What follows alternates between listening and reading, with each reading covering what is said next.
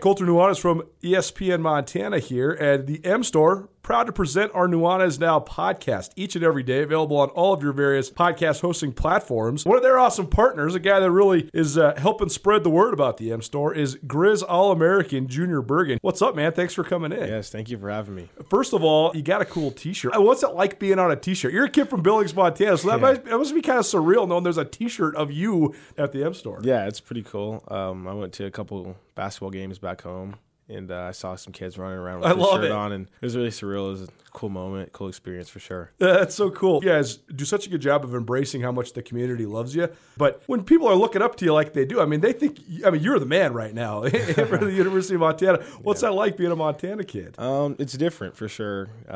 Growing up, you kind of look up to guys like who are in the NFL and stuff like that. But, it's just great to have a positive influence on these kids' lives. I just want to make sure I set the example and lead by example and give them someone to look up to. Go check out the M Store. They're located there at the corner of Higgins and Broadway here in the city of Missoula, and you can also visit anytime online, montanamstore.com. They have all the latest and greatest, a whole bunch of original Grizz gear, and of course, they have Junior Bergen t-shirts. Junior Bergen, proud partner with the M Store, as well as us here at ESPN Montana. Thanks for swinging by, man. Yes, sir. Thank you for having me. The M Store, where they're all Grizz all the time. It's Nuanez Now on 102.9 ESPN Missoula. Watch the show statewide on SWX Montana Television. Welcome back. Nuanez Now, ESPN Radio, SWX Montana Television, and the ESPN MT app. Missed anything on the podcast? Or on the show, excuse me. You can find it on the podcast, presented by Blackfoot Communications, the M Store, and the MSU Bookstore. Our ESPN Roundtable each week is our long-form interview, and this one's long, so we got to get rolling. Well, it's been too long. I don't know why we've actually waited to have a return of one of our great guests here on Nuanez Now, but we have it now. Of course, the world had to fall apart for us to get to this point and to remind me to reach back out to this guy. But Matt Brown joins us. He's the publisher of the Extra Points newsletter. I think a great many of you probably already subscribed to this newsletter. Matt's a great follow on Twitter. The Extra Point newsletter is awesome. It's sort of an in-depth look at sports in general, specifically college sports, and the way that a lot of the ins and outs work and the finances work. And that is so applicable at this exact moment in time because we've seen this massive fracturing of college football, and it's almost exclusively motivated by finances. Matt, thanks for being here, man. I know you got a busy schedule, and this is a insane time for all of us that cover college football. How's it been going? What have you thought of we call it a catastrophe around here. I think there's some people that might think this is a great thing, others that maybe don't think it's as good. What do you think of just the way everything has gone down over these last couple of days and weeks? It's definitely been a wild couple of days, right? I remember joking with my wife about this a couple of days ago. Like, remember off seasons? Because I started this publication in 2020. And between Alston and NIL and Texas, Oklahoma, USC, UCLA, and now this, I'm old enough to remember when July was a relatively slow time for college sports coverage. And, now I feel like I've accidentally become one of college sports' chief disaster correspondents, which is not what I set out to do. But that's where we are. It's a challenging story to track, but even stepping aside my own feelings as a sports writer, I have to admit the last week in particular has really made me profoundly sad.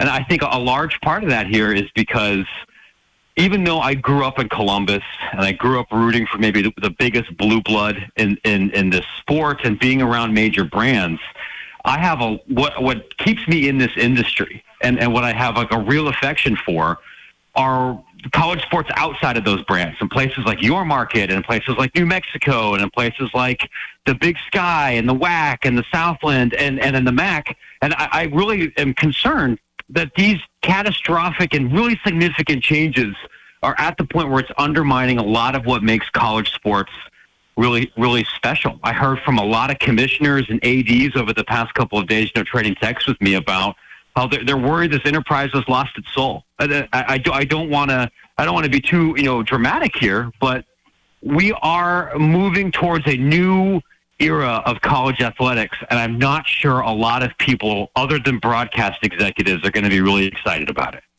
I totally agree. It's our ESPN Roundtable. Matt Brown of the Extra Points newsletter and part of the D1 Ticker family joining us here on ESPN Radio. And I mean, that's the thing, is it's the stratification of all of it that makes my head hurt. And, take the University of Montana, for example. Montana has great following. They have, an awesome stadium that's second to none at the FCS level and rivals most stadiums in the Western United States, honestly. And they sell it out most Saturdays. So they certainly have a couple advantages. But just in terms of the way they accumulate revenue and resources, because they sell more tickets than anybody, they get the least state subsidization of anybody in the Big Sky.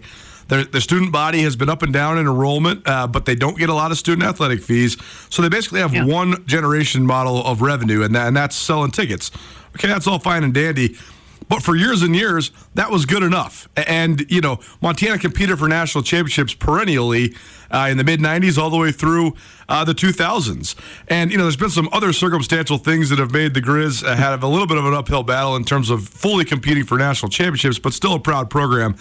But this is the point where it's become sort of depressing to me, is that I have touted how I think Montana State, Weber State, North Dakota State, South Dakota State, those schools need to be ready when everything falls apart around them to make a move. But I don't know how you make that move. And if you do make that move, I don't think you'll ever compete for national championships again unless we have some sort of new, different level of Division I football. And so now it just seems like the stratification is fully in the court of the Ohio States and the Michigans and, the Alabamas and Georgias of the world. Talk me into this or talk me out of this. I mean, I know that there's now sort of a Power 4, and we'll see where the ACC goes. Maybe it becomes a Power 3.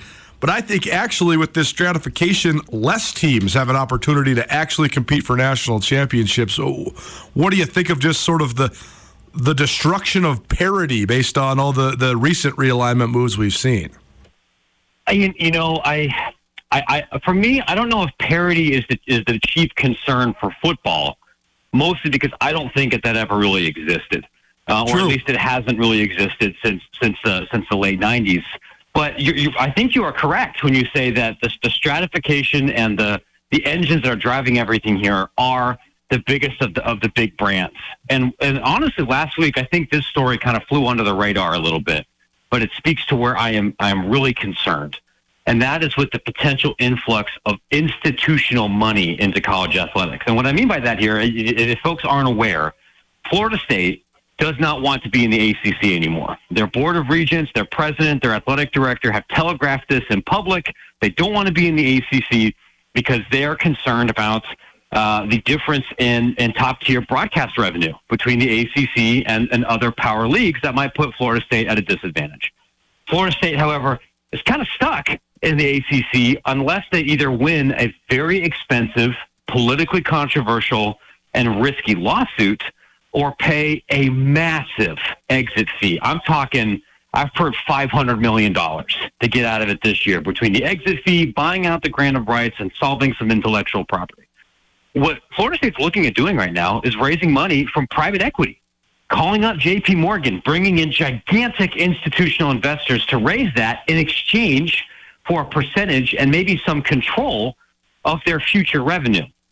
And this is what happens in European soccer. This is the same bank that tried to broker a European Super League. And what I tell people is, if this works, to say nothing of whether this is good governance or whether this is in the long-term best interest of Florida State, if this works, there is nothing stopping Ohio State, Michigan, Penn State, Alabama, Auburn, Georgia, whoever, from breaking their current leagues and branching off and doing something different, other than presidential restraint, which I don't think really exists anymore.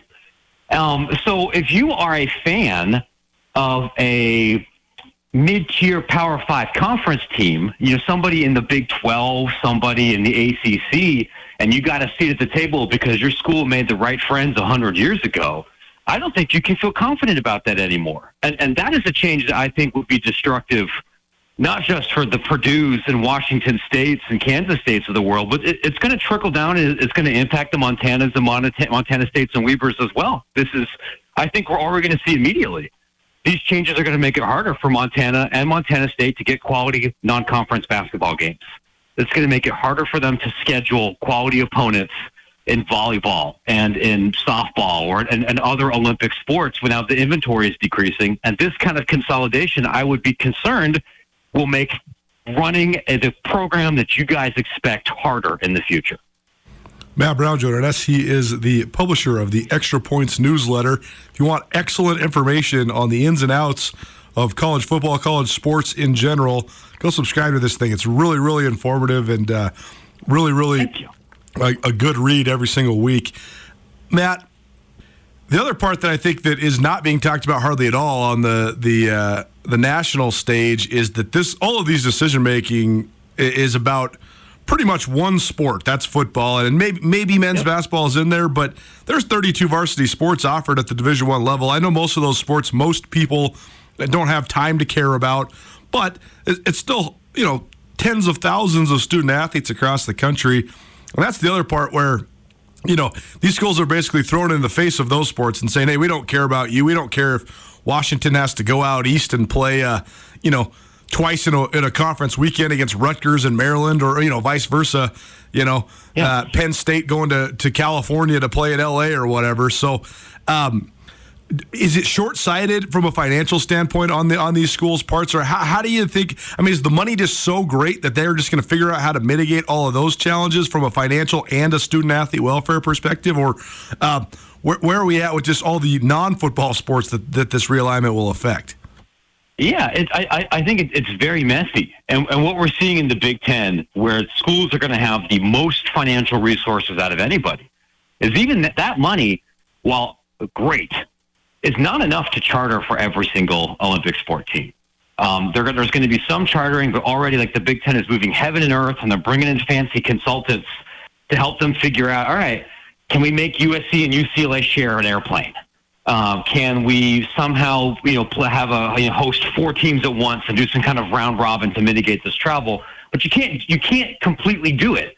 And what I think people in your market we're going to understand so much better than folks where I live is that it isn't just the air miles for travel that can be really disruptive. It's time zones. If you're in the Mountain or Pacific time zone and you are regularly traveling out east, it impacts your body clock. It really does take time to acclimate, and that hurts your ability to compete as an athlete. And the professionals in the NBA and the NFL can mitigate this because they can afford to travel 4 days early to their jobs.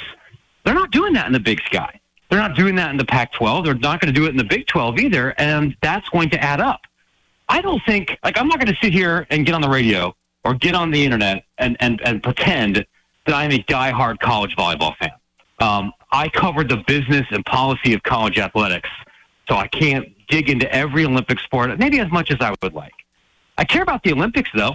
I like rooting for America to get a bunch of gold medals, and making college Olympic sports worse and diminishing that experience will hurt America's ability to continue to clean up on the world stage. It will also hurt other countries that use our college sports system to develop their own. I would imagine there's probably some athletes at Montana, certainly within the Big Sky, that compete for their home country's international Olympic teams. That's pretty common. Making their travel and their academic experience worse, hurts the university and the community, I think, in more substantial ways. And the truth is, this is one of those issues where if you talk to coaches, I saw Chip Kelly just said this yesterday, talk to most coaches, they'll tell you, we should split up some of these sports. There's no reason that every single sport should follow the conference affiliation of football. We've done this in college hockey. Out west, we've done this with college volleyball. I don't know off the top of my head if Montana has an alpine skiing team. I know Montana State does, and they don't have to follow the same schedule, right? We can do it. It doesn't get done for other leagues legitimately because of ego and control. There are a lot of ideas that if you get an athletic director at the conference bar, and you get 1 or 2 cocktails in them and you turn off your phone, they'll tell you, if we're doing this from scratch, we'd do X, Y, or Z differently. But it doesn't get done. That's one of those examples, I think. There's no reason to do it this way. That was why when the Pac-12 suddenly became the Pac-4, there was all this speculation of where Stanford and Cal specifically were going to go. And my first thought was, well, if I'm Stanford, I should just go independent. Stanford offers all 32 varsity sports. I believe them and Ohio State are the only 2 schools that offer all 32. If I'm Stanford, I'm just saying, hey, I'm not being a part of this circus. Our soccer team and our volleyball team and our swim team, we're going to just compete out west in California and not get into this whole rigmarole. Is that possible? Is there reality in which Stanford and maybe Cal, but specifically the Cardinal goes independent? So this is actually a really good question. And for football, I think the answer is absolutely. Because not only does Stanford offer all 32 sports, but it's very unique in college sports for two reasons. One is that it is a globally extremely elite academic institution, and it cares about that branding. It would really surprise me from the conversations I've had as Stanford joined the Mountain West, for example, in part because they literally don't want to associate with the unwashed masses who got 22s on their ACT and go to Wyoming. And that would diminish Stanford's standing among some of their alumni.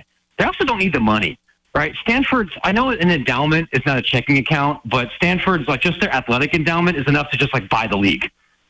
They can afford to have a high-level football program, sell an independent TV contract to ESPN, which is going to include some home games against Notre Dame, make $6 million a year, let it ride. The challenge is going to be in building Olympic sports schedules where nobody competes as an independent unless you're Chicago State and you have no choice. And then you can't build a schedule that gives you a strong enough net rating. Stanford usually wins the Director's Cup.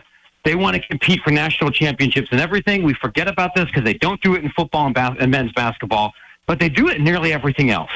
And as an independent, I think it will be very difficult for them to build a competitive schedule that gets them the net rating to compete for national championships. So, one of the things I'm trying to kind of report out is, hey, is the WCC an option for basketball or for some Olympic sports where there's some high-level stuff there? Is it possible to maybe do some single-sport arrangements with the ACC? That's part of why those conversations are happening, even though they're 3,000 miles away from each other, because that fits more with their athletic department goal. Cal doesn't have that Stanford money. I think Cal would very much like to be in the league, even if they share some institutional similarities. Does that make sense? Totally. Matt Brown joining us here on Nuanez Now. It's our ESPN Roundtable presented by Paradise Falls. College football's around the corner. As much different as it's going to look, there's still going to be a lot of fun action on the field. So if you want to watch the games, go check them out at Paradise Falls. They have 30 big screen TVs, 18 draft beers, plus breakfast, lunch, dinner, food, and drink specials pretty much every day, especially on Saturday game days. Paradise Falls, 3621 Brook Street in Missoula. In all your reporting, and you do such a good job of getting a lot of the public information that's released as well, and so many different avenues to acquire information on your end, Matt. But is there anything particular that's been surprising or unique or maybe that hasn't been talked about on the national stage as much that you've learned here over the last couple days or weeks? Yeah, I really think the private equity institutional angle is a really massive story. I'm hoping to do more reporting and write about that early next week. I'm talking to a couple of investment bankers. If you are somebody that follows the EPL or high-level European soccer, you might already know about this a little bit, but that's very unique to American college sports, particularly on the college side. I think the other thing that's kind of, I don't want to say surprised me, but I think is notable here is that really very few people involved in the college sports ecosystem look at last week and think this is great. And I understand if you are a very casual college sports fan, and the only thing that you really care about are watching the top game on prime time and what I like to call helmet games. Hey, this is a football or basketball game against two schools that you recognize. This may actually be a positive thing for you. You're going to get to see Michigan, Oregon more often. You're going to get to see USC, Ohio State a little bit more often. And if you don't have a dog in the fight, I get it. That's who Fox and ESPN are building this world for. But I'll talk to Power 5 commissioners, even people that are involved in adding schools that said this week was depressing. I've talked to ADs and I've talked to regents who said, we admit that these decisions will make things worse for our fans and for our athletes. And honestly, the Big 12 and the Big 10 are not making that much more money out of all of this either. So that's why I look at this all as really a systemic failure where lots of different people messed up. And it's complicated to point the finger at one guy.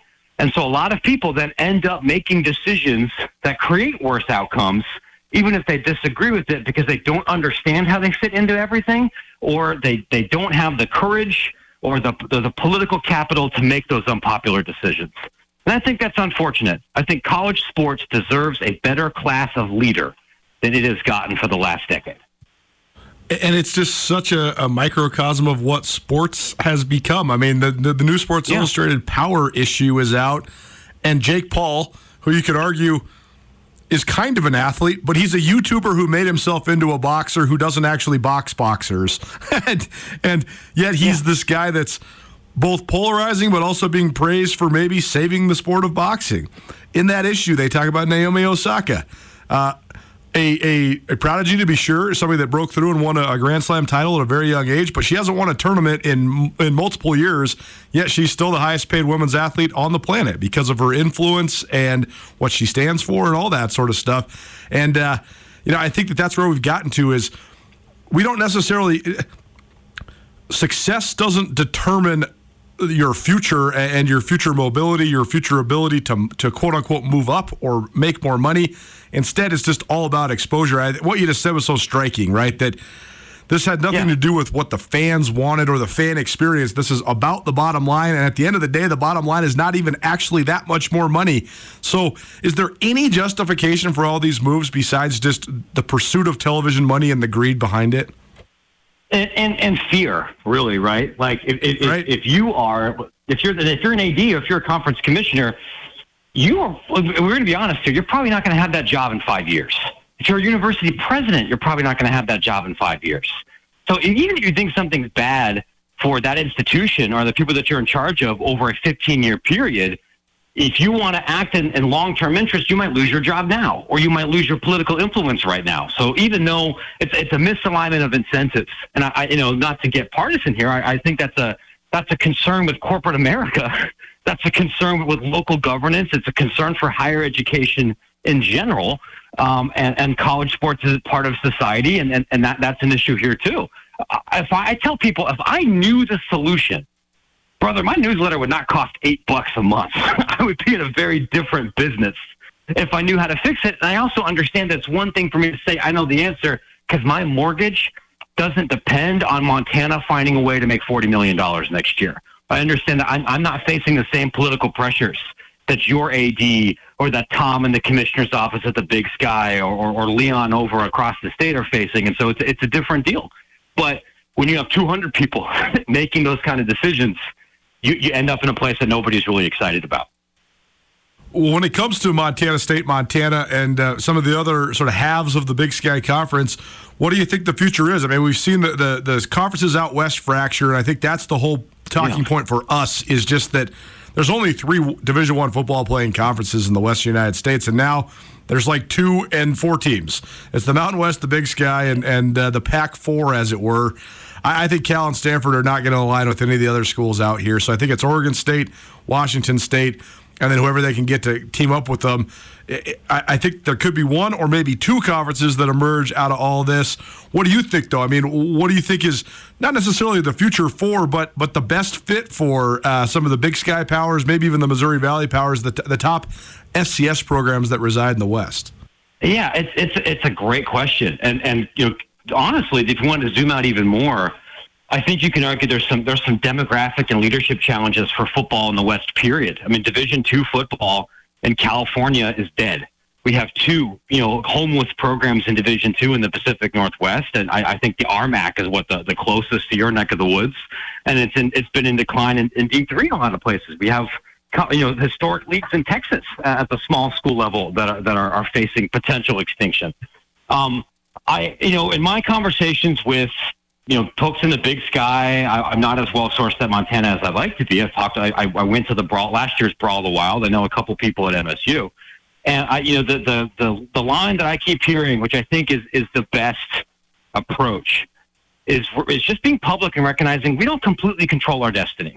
Our options are going to be somewhat limited to what happens with the Mountain West, and be somewhat limited with what happens with some of our less resourced peers in the Big Sky. So all we can do is build the best Montana or the best Montana State that we possibly can, and then be ready so we have the most options, right? And that means being aggressive with facilities. It means being aggressive in trying to provide Alston money or cost of attendance or the best experience for your athletes possible. It means trying to make good coaching hires and then have the best quality athletic department possible, and then go from there.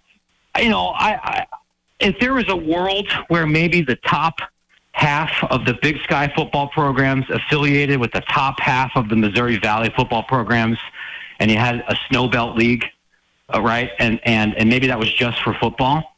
I think that would probably be pretty exciting for a lot of fans, and I think your ADs would probably be cool with that. But that might not be the best thing for some of your other sports, though. And I understand wanting to not completely jettison Northern Arizona or some of these other places. I wish I knew exactly how it was going to go. The one thing I could say, that might be of comfort locally is that I feel pretty good that both Division I schools in this state are operating in a way that will give them options and flexibility depending on whatever happens. And if you're a mid-major, that's all you can really ask for. I do think there's some challenges in terms of coming up with the revenue, but we were looking at revenue graphs and comparing them to some of the Mountain West schools. And I think that based on, if Montana and Montana State are going to get into a sort of an elevated football league, I do think there'll be at least a little bit of TV money associated with that, which is more than what they're getting now. I mean, each school's making nothing on TV, maybe a couple $100,000 a year, but nothing that's significant to their athletic department budgets. But I do think, though, there'd be some guaranteed TV money there. I think there'd be an opportunity for some increased subsidization from the state, just because there's the sort of the thought that elevated football brands, elevated athletic departments would help with enrollment and things like that. But still, I think there's going to be about a $10 million gap there to catch up to Mountain West level football budgets. I was looking at, or not just football, just athletic department budgets. I was looking at Wyoming, Utah State. And, even given sort of the projected influxes that the Montana schools could get, I still think there's a gap there, but not insurmountable. I do think that they're in a decent position, or probably a better position than a lot of other squads or a lot of other programs in the conference and throughout the West. So we shall see. I would definitely rather. What do you think? Matt Brown joining us, by the way, here on the ESPN Roundtable. Just a couple more things for you, man. What do you think of just the status of Oregon State and Washington State? 'Cause it seems like Stanford has a lot of different options. Cal has some options. It seems like Oregon State and Washington State have almost no options. And I know Wazoo's been struggling, especially from a budgeting perspective. And losing a bunch of guaranteed TV money isn't going to help that. If you're Oregon State or Washington State, what do you do? Where do you go? I feel the worst for those two programs. And you're right. Both of them, prior to this dissolution, we're facing some budget challenges. And some of that is about enrollment and state funding, and some of that is the fact that a lot of schools in the Pac-12 budgeted for Pac-12 network payouts to be at a much higher level than they ever appeared to be. Larry Scott gave everybody in that league, hey, here's what a low, medium, and high-level projection of conference revenue would look like, and they didn't come close to hitting the low end. And Oregon State just was finishing up a pretty expensive stadium renovation project. Both those coaches were aggressive in hiring. Both those programs were aggressive in hiring coaches, and so they've got debt, right? It would be like taking out a mortgage, assuming that you have a certain job and certain investment income, and then 2 years into the mortgage, you lose all of those things. And on some level, maybe you could have planned a little bit better for that, but also things happen, and there's no way for them to recoup anywhere close to that kind of money. You can probably join the Mountain West, and whether it's going to be called the Mountain West or the Pac-10 or some different kind of thing is a different question. It's actually pretty complicated. We don't know how that's going to resolve here, but there's no way around it. You're going to lose $20 million a year, and I think that's really a bummer for Oregon State baseball, which is a national power. It's a bummer for some of Wazoo's growing programs. They both have dedicated fan bases, and even if the football difference might not be enormous, I don't know if there's a huge difference between Boise State and Washington State football right now. But for other sports, I think it could be a major challenge. And there's other than a lawsuit or federal intervention, I don't see a good solution right now.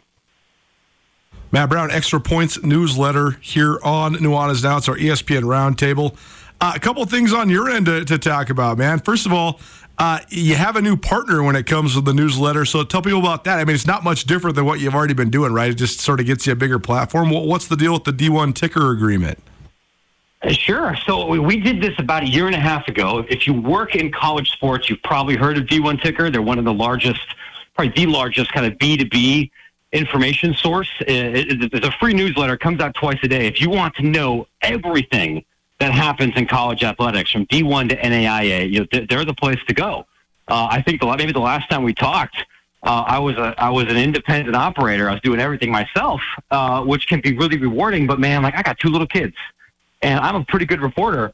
I'm not an amazing reporter. I'm a pretty good reporter, but I'm not as good at selling ads or building other products, and I'm trying to do other things. So this partnership, gives us a sales team. It gives us some tech help, and it gives us the tools to be able to build other products besides the Extra Points newsletter, like a classroom curriculum support product, like we had a podcast for a while, and now we just built a video game, which, like, a real video game or computer game, I guess, which is exciting. And these are just things you can't do by yourself. So I'm lucky to have a good team behind me. Well, tell us about the computer game then, because this is fascinating. This game is not a joke. It's called Athletic Director Simulator 3000. You can play it on our website if you're an EP subscriber. Website's extrapointsmb.com. I am not a very good developer, right? Like, I don't have a computer science degree. I was kind of picking at this stuff, for fun at night. We ended up partnering with a couple of contractors to help build it. But if you like the Oregon Trail, if you're old enough to remember Apple IIe computers or DOS games, this is, will look similar to you. It's got 8-bit audio and black and green graphics, but it is full of really realistic scenarios that athletic directors face, whether you're leading a Montana or you're leading a USC or you're leading a Cal State Fullerton.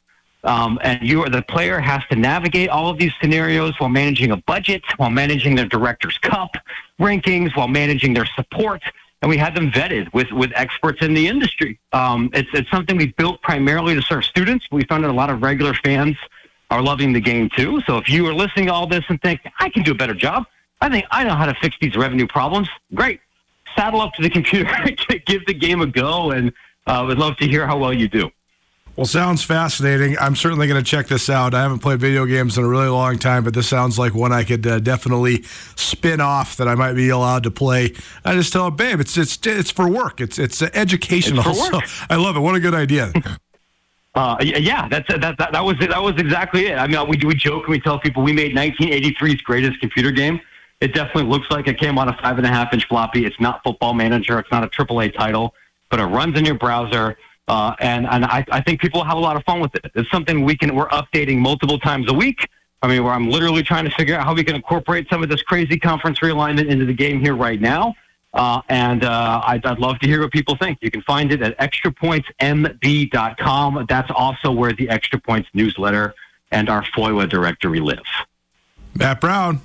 Go check out that Extra Points newsletter. Go check out D1 Ticker, and go check out that new computer game as well. It's our ESPN Roundtable. Very informative. Matt, thanks for taking some time, man. We really appreciate it. And it won't be so long between the next time we talk, but to keep up the great work, and thanks for being here. Thanks. It was my pleasure. Hopefully it won't be too long before I can come back up and visit again. Loved my last trip to Montana. Well, the best in the biz, man. That guy's an ace reporter, especially when it comes to the freedom of information stuff, the public info that he can get. And he's doing a great job covering the ins and outs. Go check out that Extra Points newsletter. It's very, very informative. Nuanez Now, it's our ESPN Roundtable presented by Paradise Falls.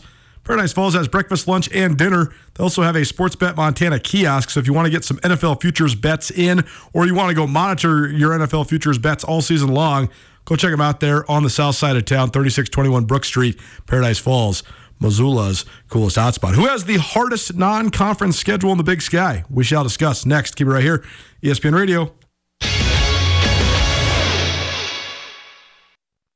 Are you having a bad day? Did you get hurt and it wasn't your fault? Are you in trouble? No matter what has you down, you can take action and help yourself by letting Schulte Law Firm help you. Schulte Law Firm litigates injury, criminal, and civil matters, providing expert advocacy in any situation. Here with Dwight Schulte from Schulte Law Firm. When it comes to criminal defense, what's an example of why someone could or should call Schulte Law? Criminal defense happens on somebody's worst day, and it doesn't mean that someone's a bad person. We all make mistakes.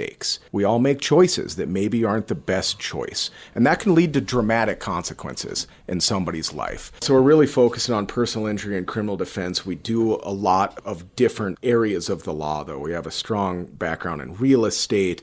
We handle family law for clients, ton of mediations. The ultimate reality is that people have bad days, And that's when you need our help. That's when you need to call Schulte Law Firm, because we know the players, we know the game. We can put people in the best position to achieve the outcome they want. If you've had a bad day, visit jschultelaw.com.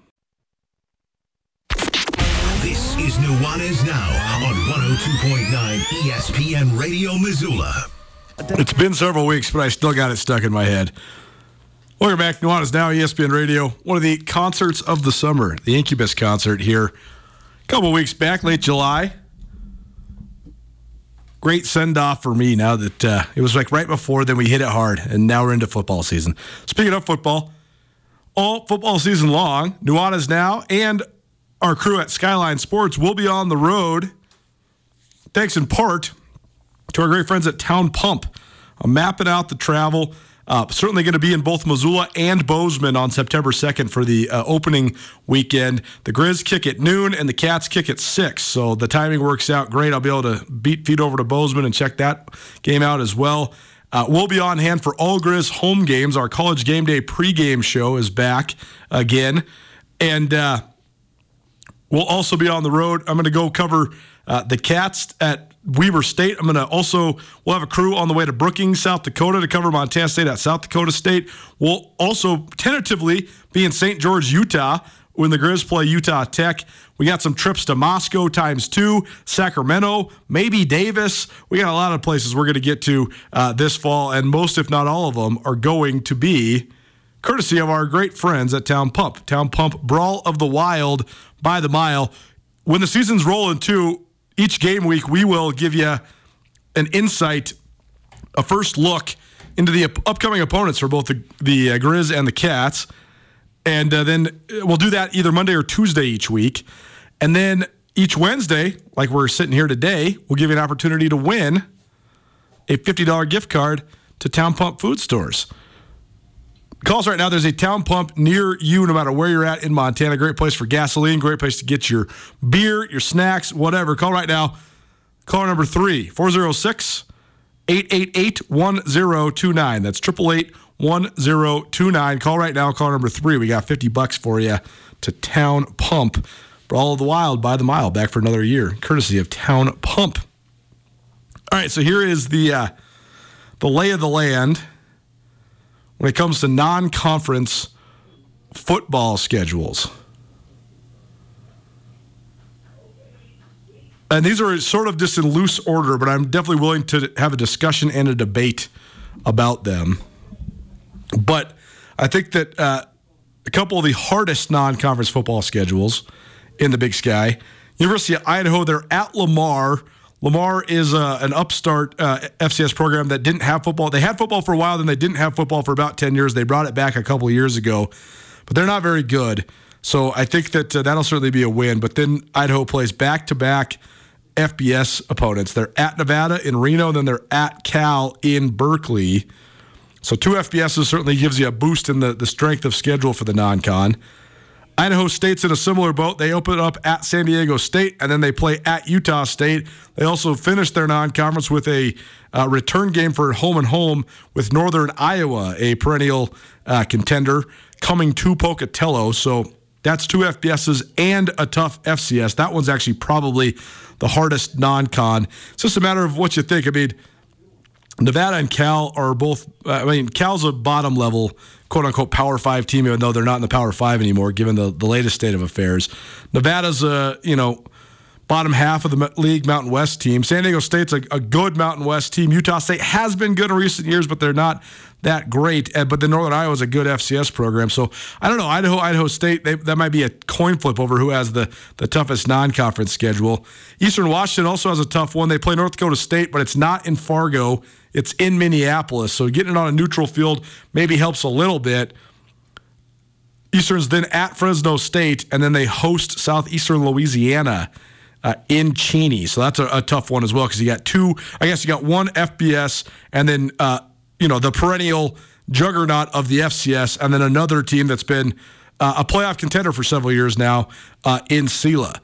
Weber State also has a pretty tough non-conference schedule. They have to play Central Washington, who's Division II, so you might say that's an easy one, but Central has the ability to bring in some great transfers.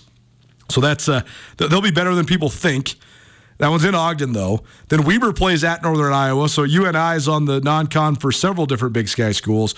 And then Weber plays arguably one of, if not the best non-conference games or toughest non-conference opponents of a Big Sky team when they play at Utah.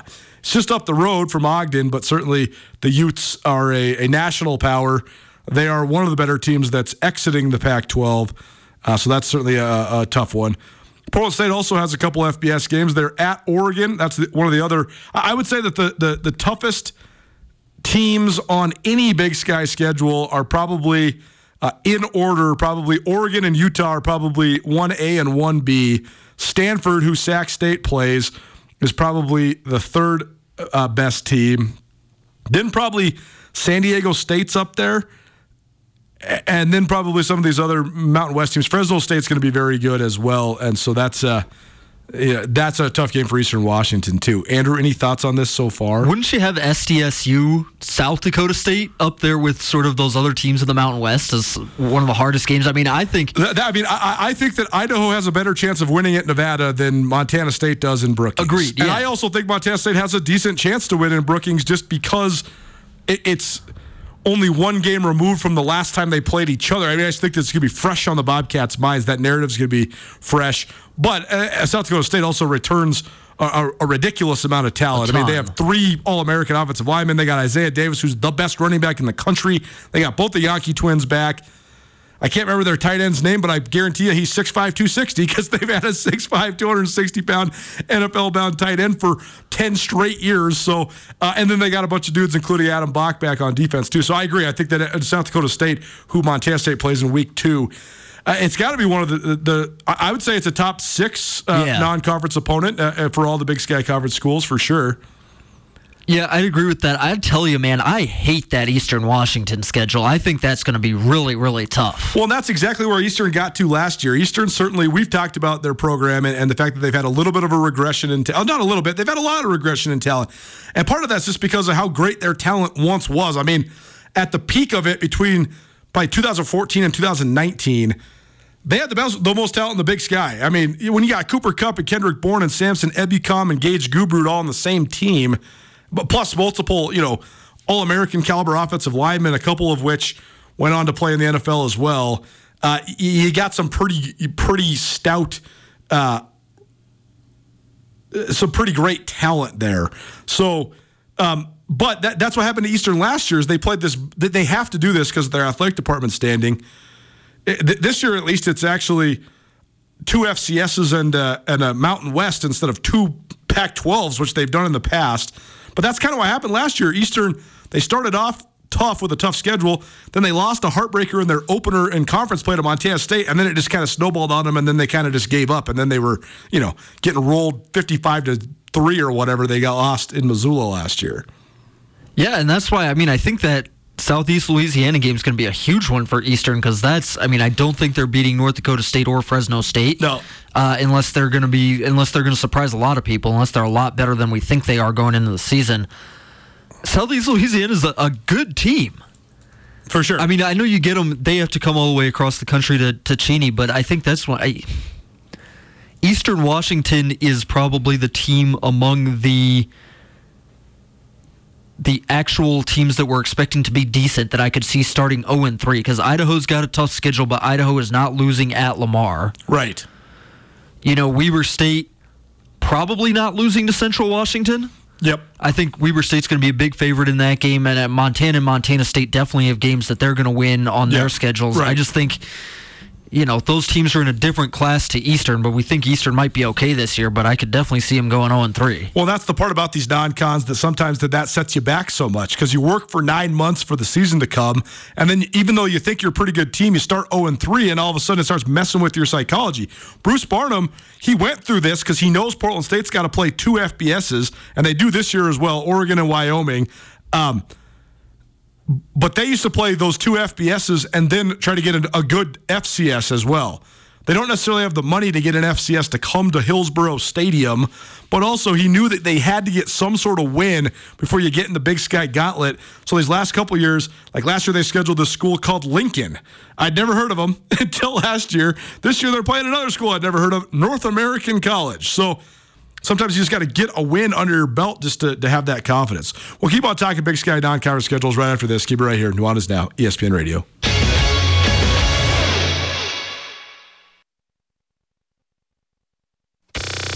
Nuanez Now on ESPN Radio. Bet you didn't know this is a Blue Oyster Cult song. Yeah, that Blue Oyster Cult. Don't fear the Reaper, more cowbell. It's just the Metallica version of it. Welcome back. Nuanez Now, ESPN Radio, SWX Montana Television, and the ESPN MT app. Of course, we completely ran out of time here. If you missed anything in the show, you can always find it on the Nuanez Now podcast. We heard from Sam Herder of Hero Sports, Matt Brown of the Extra Point newsletter, Cleveland Thomas, a wide receiver for Montana State, and we also did some over-unders for the NFL win totals. So fun show, and we also been going through the hardest non-conference schedules in the Big Sky Conference for football this year. All of it on the Nuanez Now podcast, presented by Blackfoot Communications, the M Store, where they're all Grizz all the time, and the MSU Bookstore. Visit msubookstore.org. Quickly, a couple other non-conference schedules. Sac State has actually a sort of favorable non-conference schedule. There's at Nicholls State, who's been a playoff team, but Sac State should probably be the slight favorite in that one. Then they play Texas A&M Commerce, who's a transitioning D2 to D1 team. And they're at Stanford, playing against their former head coach in Troy Taylor. Northern Arizona's at Arizona at UND, so that's a tough opening way to go. UND as in North Dakota. And then Northern Arizona gets Utah Tech in Flagstaff. Northern Colorado's at Abilene Christian. Then they host Incarnate Word, who's been a playoff team the last several years. It was actually a Final Four team a year ago. And then Northern Colorado's at Washington State. The Cats host Utah Tech. They're at South Dakota State in Brookings. Then they face Stetson of the Pioneer Football League. Davis also plays Texas A&M Commerce. Then they're at Oregon State, and then they host Southern Utah. Cal Poly actually has a favorable non-conference. They host a San Diego program that's in a state of disarray since Dale Lindsey was forced out there as the head coach. Then they're at San Jose State, which is by no means a powerhouse in the Mountain West. And then they play Lincoln at home, Cal Poly does. And then I would say Cal Poly and Montana have the most favorable non-conference schedules. Montana's Butler at home, at Utah Tech in St. George, and then Ferris State, a Division II school, but is the two-time defending Division II national champion. So I don't know. I think that every Big Sky school has at least one game on their non-conference in which they will be underdogs, except Montana. I think that even Cal Poly, I don't know, they'll be underdogs at San Jose State. It might be a coin flip against San Diego. UC Davis will be dogs at Oregon State for sure. Montana State will be dog at South Dakota State. Northern Colorado certainly at Washington State. Arizona, Northern Arizona at Arizona. We'll go through this more tomorrow and throughout the rest of the week. But we'll be back at it tomorrow with the renewal of our Where Are They Now series. A really fun one. A guy who's been playing for the Harlem Globetrotters for quite some time now. Former Grizz men's basketball player Shane Christensen. Scooter in the house. We'll also have Carolyn, the chicken doesn't know sports, and we'll talk some baseball as well. We'll see you tomorrow. It's Nuanez Now, ESPN Radio. Get commencement ready at the Montana State Bookstore, your best place for blue and gold on game day or any other day. Their grad fair sale is going on right now if you visit msubookstore.org. Free regalia when you purchase a diploma frame at the MSU Bookstore. You can obviously visit the MSU Bookstore on the Montana State campus. The Montana State Bookstore, your best place for blue and gold on game day or any other day. Visit on campus or at msubookstore.org.